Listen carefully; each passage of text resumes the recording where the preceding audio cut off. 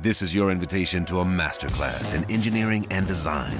Your ticket to go from 0 to 60 with the Lexus Performance Line. A feeling this dynamic is invite only. Fortunately, you're invited. Experience the exhilaration of the Lexus Performance Line and some of the best offers of the year on select models at the Invitation to Lexus sales event, now through April 1st. Experience amazing at your Lexus dealer.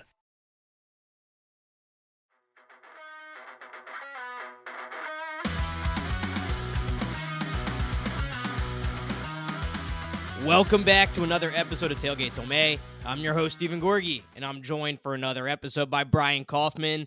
Today, we're previewing the College Football Playoff Championship game. But first, a reminder, you can subscribe to the show wherever you get your podcast. That's Apple, Spotify, Google, you name it. And if you like the show, we'd love if you leave us a 5-star review.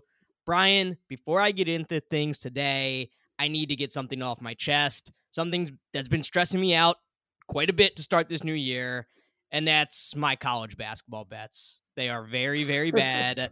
I made a New Year's resolution that after the big bowls, the Rose Bowl, the big bowls after the college football playoff, I was going to start giving out bets on Twitter every day. I'm only 2 days into it.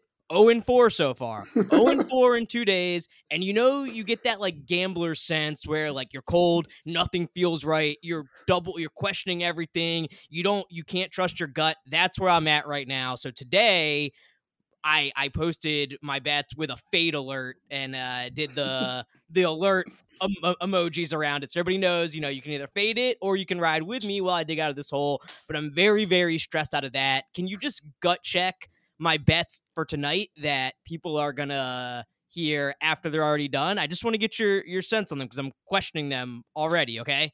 All right, let's do it. All right, I got Rutgers, Maryland, under 130.5. I got Purdue plus 1.5 at Ohio State. And I got Arizona over 86.5 points at home against Washington.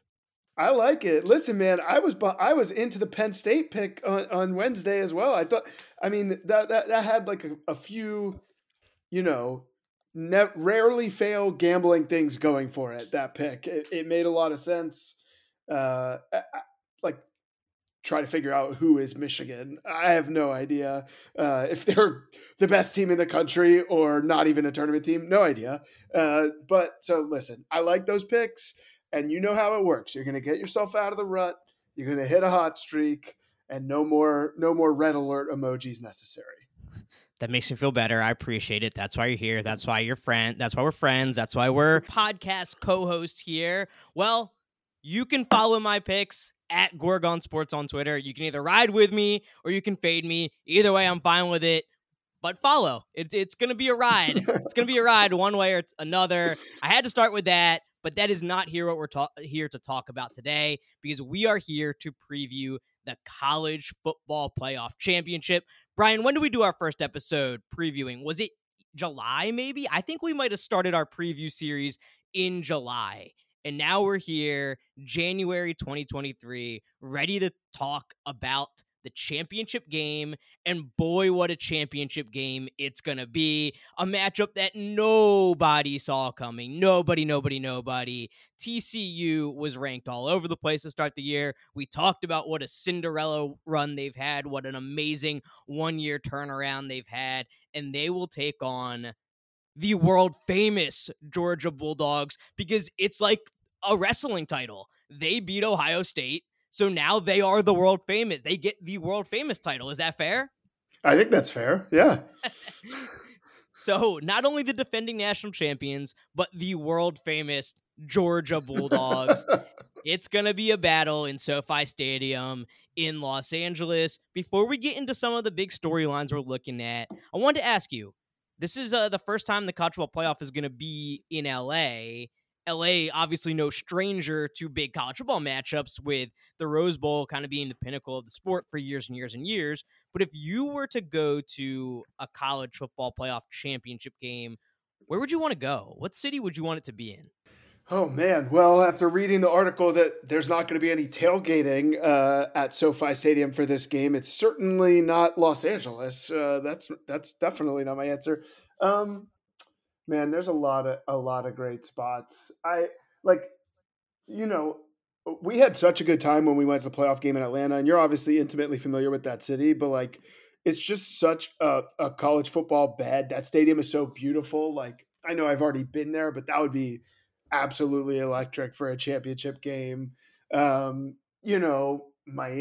I don't know. There's a ton of places that would be great. What about you?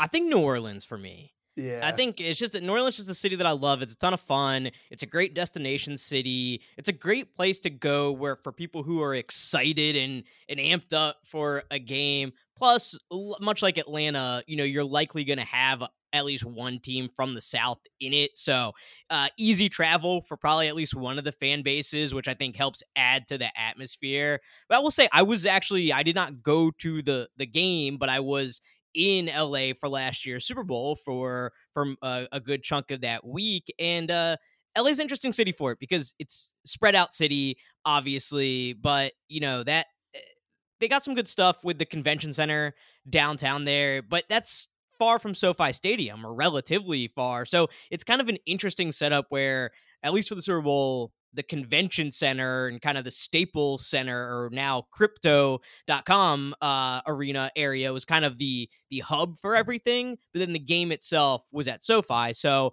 a little bit different setup. I know people talk about going to Indy last year where everything is just right there. I don't think LA would be my number one pick unless it was in the Rose Bowl itself. I think that would be a very cool thing. But so give me New Orleans. But nevertheless, this game will be in LA, and I want to start today by talking about some of the big storylines that I see that are kind of can come out of this game, or that I'm looking at ahead of this game. So, number one for me, Brian, is Georgia can become the first repeat national champion since Alabama did it in the 2011 and 2012 seasons. And that was still the BCS era. Nobody has done this in the college football playoff era, which I think is a pretty big accomplishment in and of itself.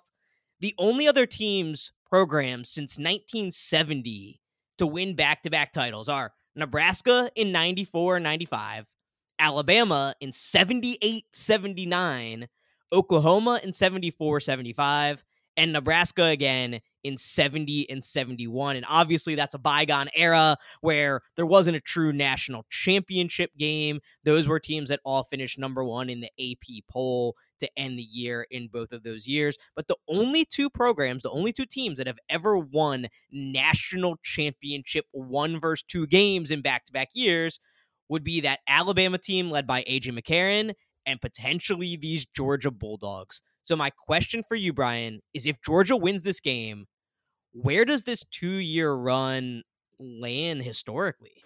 It's a great question. I mean, to steal a line from you in a previous episode, like if this happens, they become Alabama, right? They become the ones who get the benefit of the doubt, the ones who you just sort of find yourself able to write off any even slight concerns about a team going into the year because it's Georgia, right? Because it's Alabama. You say like Nick Saban will figure it out. Kirby Smart gets that if he wins another title, right? It's just Kirby Smart. He's the coach. They're going to be in the national championship running. I think we have the benefit of hindsight of 10 years since that back-to-back championship for Alabama, where then they became like a full-blown dynasty and won however many more since then. And so it's hard to project that. But then again, if Georgia wins this game, it's not particularly difficult for me to see a case where they win, 4 in the next decade, right, or whatever it may be. So I think I really try hard not to have recency bias, not to be a prisoner of the moment. It has to be among the top. Of course, I'm not intimately familiar with Nebraska, Oklahoma, and Alabama of the 70s. I would put it right there as the top performance. Particularly, it did follow a trend that you see, right? They were knocking on the door. They lost a tough one to Tua. You sort of expected that this would happen, but that doesn't make it any less impressive. And so for me, this has been a dominant run, and I think it really puts them at or near the top. I think college football has a obviously long illustrious history, and there's so many quirks and various things throughout the years. But I think at this point, it's really only fair to compare programs and teams probably from the start of the BCS era, 1998 and onward. Sure. I think that's probably the most fair thing. And I think for me, if I think about a 2-year run, even though this team did not win 2 national championships, it would be the Miami teams of the early 2000s who won the 2001 national championship and then lost the 2002 national championship to Ohio State on that questionable pass interference call that obviously would have given them the win. To me, that is the gold standard program 2-year stretch of the BCS and college football playoff era. I will go and say right now, I will be that prisoner of the moment. If Georgia finishes undefeated, they would have gone 27-1 over 2 years with 2 national championships. Their sole loss to an Alabama program that's been the best of the last 10 years or whatever it's been. I think last year's Georgia team compares very favorably to that Miami 2-year run. And I would say better if they do that, because last year you had this Georgia team. I think that is the best defense of that BCS. We got to find a name for it. What is modern era seems too obvious, but we'll workshop a name on that though. But I think needs to be a name for the BCS. Let's call it the championship era, the true championship era, honestly. Okay, so of the championship era, 1998 on, I think Georgia has the best defense that we've ever seen over that time. And I have last to year look a specifically. little, yes, last year's team specifically has the best defense that we've ever seen, which I think to be called like the best 2-year run, you got to have something so elite. And I think it'll compare favorably.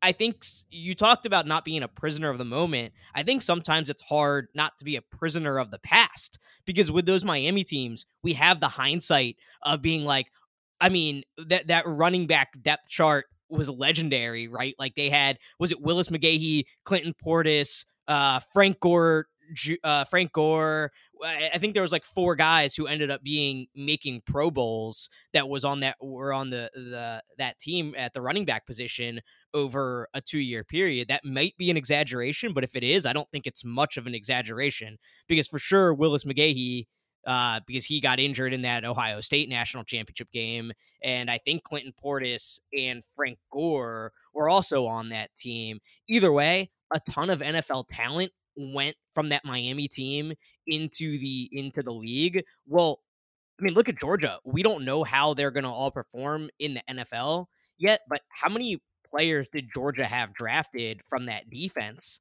last year? A ton. And I think it compares very favorably. So to me, they did it last year with defense. We're going to talk about Georgia's offense a little bit more as we progress throughout the show today. It's a little bit of a different team, but this could actually be the team that goes undefeated. Last year's team didn't go undefeated. I think it compares very favorably to that Miami team, and I'm willing to say that Georgia's 2-year run here will be the best of the championship era if they can get the win on Monday night. Najee Davenport too, I believe, was on those teams, right? And he was a running back in the NFL for like 6 or 7 years. I'm pretty sure he won that title in Miami too. So yeah, I think that's a great call out. I like the championship era name, by the way. That it fits, right? The one true champion era. To bring back a favorite phrase, but yeah, it's pretty impressive. I wonder. This is something you would never question with Saban, and I sort of am prepared to move Smart into that echelon if he gets it done on Monday. Do you worry about motivation for Georgia or anything in terms of like they're supposed to boat race them, right? Like this is the team that made the playoff that wasn't supposed to. It's TCU. It's just the Big 12. Like Georgia smashes these teams in Atlanta every opening weekend. Like, aren't we used to seeing that? Like, do you worry that they might be looking down on it at all, or is that not something you're concerned about?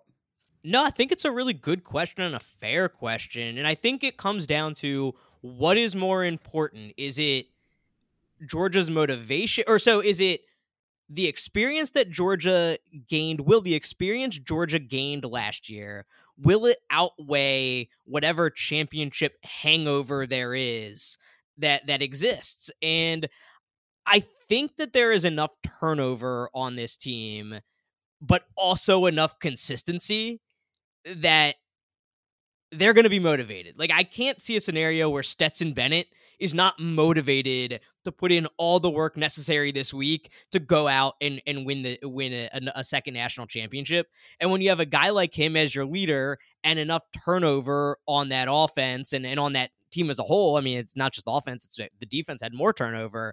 I think there's going to be enough of a mix of motivation and experience and a leader like Stetson Bennett, who is, I just cannot imagine a scenario where he is not motivated to go do that. That I think they'll be able to overcome it. But I think it is something to consider. And, as we talk about experience, Sonny Dykes talked a little bit about that and his team after the Michigan game. He talked about what kind of that lack of experience meant and what they had to work on for both that Michigan game and then again going up against a Georgia team who has played in so many big games over the past few years. So here's Sonny Dykes in his weekly press conference talking about experience. I think the big thing for us is just learning how to handle all this, and thought our players really handled it well. We had 4 players that went back and counted to make sure that had played in a bowl game before. Had a couple more that were on the team that didn't participate, but you think the other team has a huge advantage when they've been to the college football playoff the year before, and you haven't been to a bowl game, and only 4 of your guys that are playing for you right now had played in the game, and so that was going to be a challenge for us, and so we challenged our players to treat it like they had been there before and act like they'd been there before, and they did. We were in Phoenix for a long time, and the way our players prepared and the maturity they showed, was exactly what we needed in order to be able to go out and win that ball game. And so, you got to tip your hat to these guys. They have been up for every single challenge this year. It's been a learning experience. I mean, we've said it over and over again. We're kind of building this airplane as we're flying it. And that's the way it's been all year, because everything's new. And we're putting it together, and we didn't have a bowl formula. We didn't have any of that. We just put a lot of thought and effort into trying to maximize every opportunity to get better, let our players enjoy the experience, which I'm glad that we did, and at the same time, most importantly, get them ready to go play a big football game. And I thought the guys really responded well to that challenge. So Brian, Sonny Dykes says there, just 4 TCU players played in a bowl game before the Michigan game. I mean, that is an unreal number compared to what the core of this Georgia team has been through over the past several seasons. Obviously, most recently winning the national championship last year. So to you, how much does that matter? How much does that experience matter now that TCU has gone through Michigan, has played in a college football game, and is in the national championship? How much does it matter? It's a question as old as time, right? It's like TCU comes in with like this "why not us" attitude versus Georgia, who says we've done it before, right? I tend to think it does matter. I tend to think it does. I think, like, obviously, having played in it, Georgia's at least at some sort of advantage, right? They're not going to be intimidated by the bells and whistles and lights and sounds and all of that stuff, right? But TCU came out against Michigan and showed that they don't really care about that. They really seem like a team who sort of just has this we're all we got type of attitude, and it's been very impressive. So, do I think it puts them at an advantage, Georgia? Sure. But do I think that TCU is playing into what it does have and what it has done well, and the motivation is working? I do. So I kind of see it both ways. As much of a cop-out answer as that seems like, I think, Georgia's an advantage, but I'm not worried about TCU getting lost in the moment. If they lose they're not as good, and that's fine, but it's not going to be the moment was too big for them. Especially because you could make the exact same argument for Michigan, right? Michigan was a team that was there last year. They're on the come up. They're following the natural path of you make the playoff, then you make the championship, then maybe you win the championship. But that didn't seem to bother TCU at all. So, well, I agree. I think there has to be some advantage in having been there, having experienced it.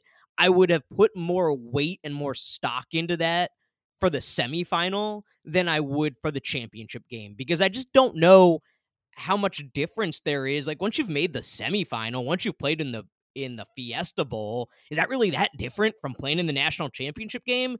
I don't think so. So I don't put a ton of weight in it, but we might be sitting here Monday night, Tuesday morning thinking, wow, Georgia's experience really showed through in that game. But for me right now, I'm not putting a ton of weight in it. So let's move on to the TCU side of things. And we talked about what this would mean for Georgia and the sport if Georgia wins this game. But I want to talk about what it would mean for TCU. Because if TCU wins, this would be the Big 12's first national championship in the CFP era and the first since Texas beat USC to win the 2005 national championship. So, Brian, what do you think TCU winning a national championship and becoming that first Big 12 team to win one in the CFP era would mean? What would it mean for the new Big 12 and the fact that it's not OU, it's not Texas, but it's TCU, and TCU is kind of launching this new era of the Big 12? Yeah, it'd be huge. I mean, I think it was an interesting year in the Big 12 where Oklahoma and Texas, for all intents and purposes, didn't really factor into the championship race. And not only that, but top to bottom, there was some even Kansas, right? Like teams across the league were competitive. And so I thought that was huge. So I think like this would be big for the league. And I don't think you can understate what it would mean for TCU's program as well. I mean, you look at what they're doing, and Sonny Dykes brought some excitement. Now he's brought the performance. I think they only have like maybe a top 20 ranked high school class coming in next year, but they've gotten 3 immediate impact players out of the transfer portal. The most recent being Trey Sanders, the Alabama running back who committed on Thursday, who was, I think, a top 10 player nationally when he was coming out of high school. So it's huge for them. I think it's huge for the Big 12. I think what's an interesting and fun conversation to have is the broader sport as a whole a little bit, right? Because I think it's funny. I think it already is, and it would be even more so, a feather in the cap of this playoff format actually works, right? Like I think the whole thing was the lack of parity driving people to want to expand the playoff ASAP. And I am certainly not taking back that I think the 12-team playoff is going to be amazing and was the right way to go. But it felt like, okay, Alabama's going to win it every year. And it just so happens that in the penultimate year of the 14 playoff, Alabama's out. TCU is this up-and-comer who, if they win, it will be quite the performance. So, yeah, to go back to your original question, I think it's kind of a time of flux for the Big 12, the new Big 12. But I think it's going to be a really fun and exciting football league for years to come. And I think this would be an amazing kind of step into that era. I think so too.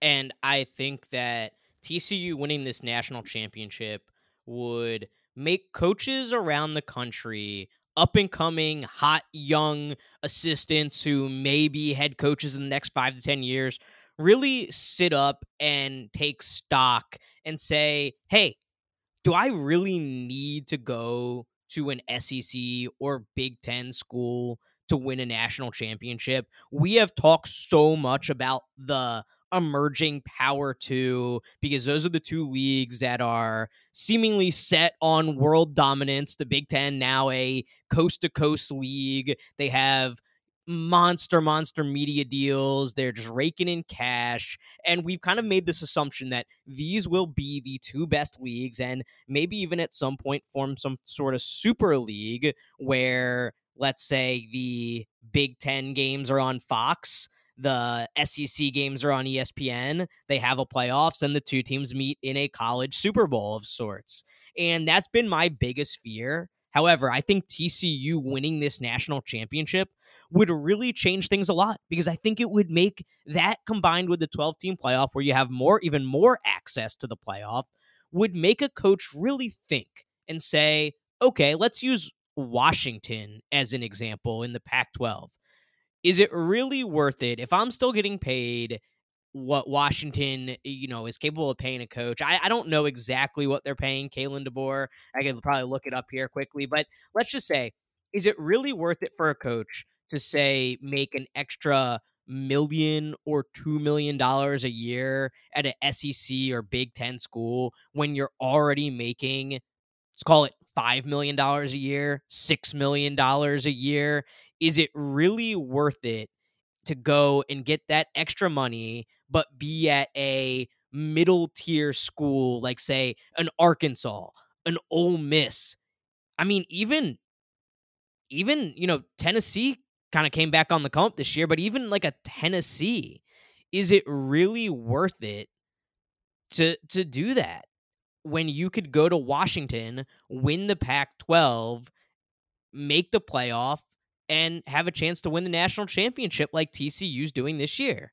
So I really think this is going to make the coaches who will be head coaches, and making these choices of, do I want to go to Arkansas? Do I want to go to Purdue? Do I even want to go to Michigan State, perhaps, take notice and say, hey, Sonny Dykes turned this thing around in 1 year at TCU.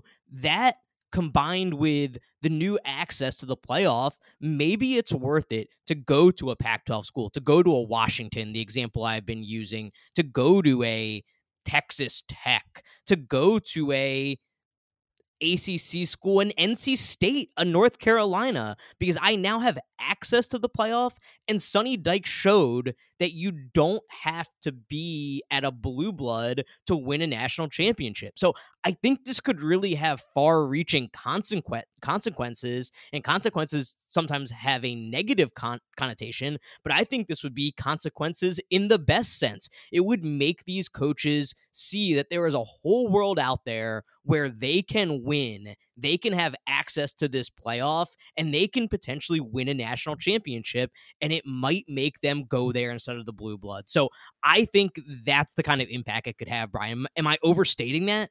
No, I don't think so. I mean, I think that was one of the things with the 12-team playoff too, right? Like, people, you can get in. Like, if you look at, one of my favorite things when they announced it was the list of teams that would have made a playoff in X amount of years if it had been this 12-team playoff every year. And there's a lot of programs in there. And there's a lot of programs in there that you don't consider football powerhouses, that you would consider fringe contenders, right? But in their conference in the past. But now everybody's got access. I mean, you think about it, to take it one step further, like, I know this isn't exactly what you're saying, but even like some of these G5 jobs become immediately attractive if you've got the resources, right? Where like, if you have access to playoff too. So I think, it could have a wide ranging impact on the sport as a whole. But I think just TCU's success this season, I think that, for lack of a better term, the damage is done, and I think it's a good thing. Yeah, I'm with you, Brian. Let's move on to our last storyline here, and that's another kind of macro topic: offensive football. TCU averages 41.1 points per game, 5th nationally. Georgia, just below that, 39.4 points per game, 8th nationally. Are we officially at the point where offense means more than defense in college football? I mean, we saw it in the college football playoff semifinals, where it was record-setting scoring. It was the most points scored between the two games since the inaugural college football playoff semifinals in 2014. It was an average of 89.5 points scored in those two playoff games, compared to the next highest, 78, an average of 78 in 2014. And TCU getting there kind of feels like we're at the point where defense means more than offense. And Kirby Smart was kind of asked about it. He was asked about those record-setting scores in the college football playoff game and why it's happening, and perhaps if it's because teams are getting more tired as the season goes on. Here's what he had to say on scoring going up. I don't know how to pinpoint it. I don't know. Traditionally, the teams that are in these games are, they're pretty good offensively, but you'd like to say they're also pretty good defensively. But I think the studies and numbers indicate that as the season goes on, and especially these semifinal and final games, scoring has to be going up. What that is, I can't really pinpoint it. I don't know that I would say it was just being tired, because you could say that's relative to offense as well, that you can get tired on defense, you can get tired on defense. But I certainly think it's hard to play quality defense anymore. And Kirby would go on to say that it seems like tackling becomes worse as the season goes on. It wasn't the greatest audio quality, so I didn't want to leave it in there, but I thought that was an important point that he made, that he feels like tackling's getting worse as the season goes on. So I just feel like we're at this inflection point, and we've been on this journey for a while, where offense trumps defense. Georgia kind of flipped the script a bit last year, but it seems like we're back on that trajectory again. How do you feel, Brian? Do you feel like we're really headed that way, or is this just a one-off? No, I think we are. I mean, I think back to those, like, we've talked a bit about the AJ McCarron title teams, and like they beat LSU in that title game 21-0, right? I'm gonna be. I don't know how hot of a take this is, but I think Georgia's gonna have to score points to win this game. Like, I don't think they're going to completely shut down this offense, and so in that sense, it feels like a little bit of a different game, where yet the offense is the non-negotiable thing that you need to have. So it does feel slightly different. I mean, I think, we talked about Georgia's D last year, one of the greatest ever, it felt like. That actually feels like more of the outlier than I think where we're going. I think points, they're going up in bunches. So I agree. And we're going to get to our best bets, so I won't spoil it. But yeah, I think there's going to be some points in this game. I do. Yeah, and when I think about Georgia, this is not to say they don't have a good defense, because they do.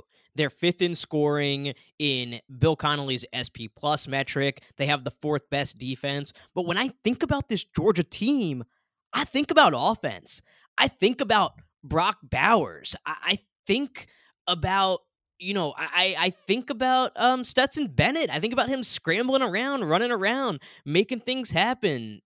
So I don't know. I just feel like this Georgia team is really been led more by their offense than their defense. And maybe that's just a matter of that defense was so good last year, and it's it inevitably had to take a step back. But and maybe it's these two tight ends with Brock Bowers and Darnell Washington that are just so good, so athletic, that it just kind of overshadows the defense. But I read the stats to you, right? I mean, they're 8th nationally in scoring. They score almost 40 points per game. Their D is good, and they're rated a little bit better from an advanced analytics perspective. But if we also get into some other advanced metrics here for Georgia offensively, they are the number 1 ranked team in passing success rate. Nobody is better on a down-to-down basis passing the football than Georgia and Stetson Bennett. So I'm with you there, Brian. I do think this is the way things are going. And I felt like Kirby was a little bit resigned to it, right? That's not what he really wants. He's a defensive guy. He loves defense. He's led some great defenses. But in that clip, he kind of sounded resigned to the fact that this is the way football is going. And this is just kind of the facts of life. So I do think this is the trend. I think this is what we're going to continue to see in college football. And that kind of brings me to my next point. We have these two really good offenses going head to head. Georgia has the significantly better defense from a statistical perspective. As I mentioned, 5th in scoring, TCU 64th. TCU also 37th in defensive SP plus. So Georgia clearly has an advantage on the defensive side of the ball. So what do you think TCU needs to do to win? If they do this, if you're looking at that box score after the game and you're like, okay, they did this, what will that metric be? What will that stat be? What will that thing be that tells you TCU was successful and won the game? So just to caveat it, like I think TCU is the team in this matchup that could do everything that I think they need to do and still lose. So this is a path to success for them, I would say. And it's going to sound familiar because I think it's a lot of what Ohio State was able to do. I think that Ohio State did a good job of keeping Jalen Carter from wrecking the game plan and allowing the offense to attack defenders in the secondary not named Keely Ringo. And I think TCU's got weapons that are really good. Ohio State was able to move the pocket. CJ Stroud bought himself some time. Those are things that you can do with Max Duggan. I heard a stat that I think is impactful. Only 7 teams in the country had the same 5 start along the offensive line every game this season, and TCU is one of them. So Georgia's got a phenomenal defense. Maybe some experience along the offensive line can help. But I mentioned getting after guys who weren't Keely Ringo. I've got one other stat for you. Targeting non-Keely Ringo defenders, which they've been susceptible this year, and against Ohio State in the semifinal was no different. CJ Stroud against not Keely Ringo defenders was 17 of 18 for 279 yards and 3 touchdowns. I think that TCU has impactful skill position players. No, they don't have Marvin Harrison Jr., and I know Quentin Johnston's going to be a first-round pick. Marvin Harrison Jr. is best receiver in college football this year. They have a ton of other, 5-star guys out wide. TCU doesn't have that, but they have weapons offensively that can make you pay. And I think that if they're able to hold up at the point of contact in the trenches, buy some time, they can do some damage to Georgia's secondary. And so I think it starts in the trenches and then Duggan executing on it. But to me, that's a key to success. TCU will not be able to line up and punch Georgia in the throat, and that is because nobody can line up and punch Georgia in the throat. And I think the difference is that they know it and they can attack them accordingly. And so I think that will be a key to success for TCU. I couldn't agree with you more, Brian. Look, I'm not the biggest X's and O's guys. I didn't play the game. I didn't coach. I don't know X's and O's inside and out, but I watch a lot of football, right? And there was a point in that TCU Michigan game, a really memorable play in that game where pre-snap, it was obvious that Michigan was in single coverage. They were man-on-man, single coverage. They had no safety help, and they were bringing the heat. And what ended up happening on that play, Michigan couldn't get home, and Quentin Johnston adjusted his route really nicely, caught the ball just past the line of scrimmage, and took it to the house for a long touchdown. And Michigan had to do that because they couldn't get home. They couldn't get home on TCU. They couldn't create havoc in the TCU backfield, and they just had one sack on the day, and they were not creating a lot of pressure with their front four, so they had to bring extra guys, and TCU made Michigan pay for it. And if Georgia can't get home, which, let's be honest, as good as that Georgia defense is, I got a stat for you that I think is gonna really blow your mind here, Brian. Georgia, their havoc rank on the season, they're 77th in the country in havoc. They're 61st in the country when it comes to front 7 havoc. So I think a lot of people who didn't watch Georgia a lot this year just remember that Tennessee game where they really stepped up and they got a lot of pressure. Georgia's kind of got to prove that they can wreak havoc in TCU's backfield, that they can get some pressure on Max Duggan. The other thing I will say as far as TCU's path to victory is they got to cause havoc themselves on the defensive side of the ball, because they got 2 pick sixes against J.J. McCarthy that were needed, crucial, critical, necessary points in that game. If they don't get those pick sixes, they're not going to win the game. So they're going to have to create some havoc themselves. Did you think Stetson Bennett played very well in the first half of that game, of that Ohio State game? Because I didn't. No, I didn't. I mean, he stepped up in the last drive when he needed to, but it certainly wasn't Stetson's best game. So maybe, just maybe, TCU can get some pressure on Stetson, force a bad throw. He did not have the greatest game in last year's championship game against Alabama either, if memory serves, until he made a few big throws to end the game, right? So maybe they can get some pressure on Stetson Bennett. They can force some bad throws, maybe force a turnover or two. And I think that is how they stay in that game. Yeah, last year in the SEC championship game, Stetson Bennett had 2 interceptions against Alabama last season. In the national championship game, Stetson Bennett had, I believe it was no interceptions, but did they have a big fumble? Was there a big fumble? He had 2 fumbles. That's right.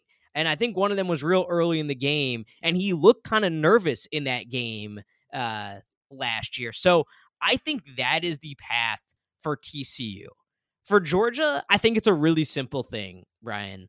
It's if we look at that box score and they have, let's call it 100 to 150, maybe not 100, maybe that's a little bit low, but if they can run the ball, if they have 150 rushing yards, they won the game. They won the game easy, because that is something that Michigan could not do against TCU. They could not run the ball, and that's Michigan's bread and butter, and I think they were surprised by that. TCU had 13 tackles for loss in that game, 6 on rushing plays. They had a stop rate of 45%. So TCU was really dominating Michigan in the run game until they got J.J. McCarthy involved a little bit more. So to me, I don't really have a question if Georgia's going to be able to throw the ball well, but if they run the ball, then I think it's a wrap. I think it's over. How about you? Yeah, I mean, I think that's you hit the nail on the head. Just to switch it up, one thing I'll add from the other side of the ball is one thing that TCU did really well, I thought, against Michigan was getting Max Duggan going in the run game. And I think, so he ran 15 times for 57 yards and 2 touchdowns in that game. And I feel like we saw, like, in a few moments when it felt like Michigan might bring pressure, they ran some pretty nice, like, shotgun quarterback draws and just got like 6 yards, right? And I feel like that's what I think that's in their pocket and what they want to try to do. It's how you slow down, them bringing pressure off the edge. So now it's on tape, right? I think it'll be ready, but I think that is a key on the defensive side. It's, that added dimension that sort of makes TCU's offense extra dynamic. So I think if Georgia's able to keep Duggan as sort of a one-dimensional quarterback, I think Georgia's in great shape. Now, again, I think, like, there is a world where Max Duggan runs for 60 yards and 2 scores, and Georgia wins by 3 scores. So it's not if they, this is a must do, but I think if Duggan has to be one dimensional, they're going to have a really tough time, and that could be a key for UGA. One thing that I do think warrants mentioning is Darnell Washington, one of the Georgia star tight ends. He was injured in that game against Ohio State. I think their offense changes if they don't have him. So that's something to keep an eye out for. Kirby Smart was pretty coy on answering questions about injuries. I've kind of heard and seen varying reports from different people. So who knows if he's going to play or not? It's impossible to tell for sure. But if he doesn't, I think that changes their offense a lot, because they run a lot of that 2 tight end, 12 personnel stuff, and it's a huge part of their game plan. And be interesting to see, especially Darnell Washington is a good blocker and a good pass catcher, so it would impact them both in the running and the passing game. So something to just keep an eye on as things progress over the course of this week and then into next week before game day. All right, Brian, now's the time. Let's do it. Let's get some bets in here. I got a bet that I really like. I got a couple bets I really like, but neither of them are on the spread at the moment. So I want to go ahead and start with you. What do you got? Do you have one on the spread? No. I don't yet. I like with each passing day, I'm talking myself into taking TCU in the points, and I just could see myself just feeling so stupid. Like that's I've mentioned this before, but like if I woke up and I had bet on Georgia and they didn't cover, I could live with it because they're dominant. If I bet on TCU and they lose by 40 points, I'm going to feel pretty stupid. So I'm leaning TCU. I'm not there for my best bets yet.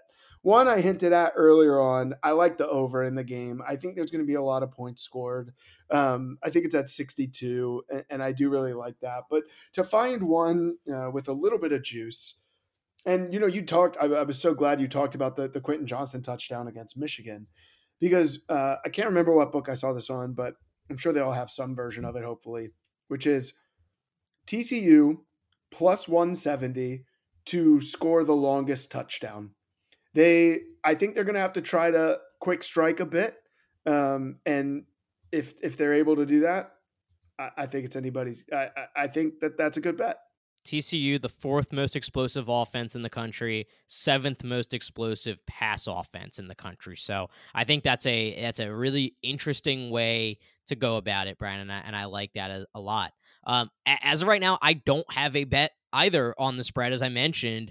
I was watching it, and I was watching it with somebody, and they asked me if Georgia wins, what do you think the line is going to be? And I said, I think it'll open at like 13 and a half and get bet up above 2 touchdowns. And lo and behold, kind of the opposite happened. It opened at 13 and a half, and it's gotten bet down now to 12 and a half. It's kind of a no man's land for me. I think if it got above 2 touchdowns, I think if it got to 14 and a half, I would really strongly consider taking TCU. As it stands now, Georgia would be the side that I like better. I haven't determined if I'm going to take it or not. So the only 2 things I'm on at this moment, my best bets are over 62 is what I got it at. And then Georgia team total over 37 and a half. The winning team since the college ball playoffs inception in the championship game has averaged 39.9 points. Obviously, last week, just 2 monster shootouts, 51-45 and 42-41. I think Georgia is going to score in the 40s. We talked about it at the top of the show. They average just under 40 points per game. TCU averages 41.1. I think this is a game where the winning team is going to have over 40 points. I do think that winning team is going to be Georgia. So those are my 2 best bets. Not the most creative. I like your TCU longest touchdown bet. I think that's a little more creative. But, man, I was so ready. It never crossed my mind that Michigan wasn't going to win that game against TCU. It really didn't. And then I was so prepared to go in on either Georgia or Ohio State against Michigan. So this has caught me off guard a little bit to some extent. And just the number of the way it is, I just can't say I love either side. I think they've nailed it pretty well, because you can envision a scenario where TCU stays close, but you can also envision a scenario where Georgia runs away with it. So I think it's a good line. I think it's a tough line. So give me the over numbers. I'm looking forward to some more player props. Haven't seen a lot of player props out there yet, so we'll be interested in seeing some of that. I'll put those out there on Twitter once we get some of those. If I'm liking any of those, I'll put those bets out there on Twitter. Anything else I add throughout the week. But it sounds like Brian and I both think it's going to be a high-scoring game, both on the over. I'm on Georgia's team over, and Brian is on TCU to score the longest touchdown. Well, that's our show. Brian, a pleasure as always. Yes, sir. Yeah, it should be a fun game. I'm looking forward to it, and I'm looking forward to breaking it all down with you once the game is over. We will talk to you next time. We will have a national champion at that point, and we will break it all down. Until next time, keep the grill hot and the cooler cold.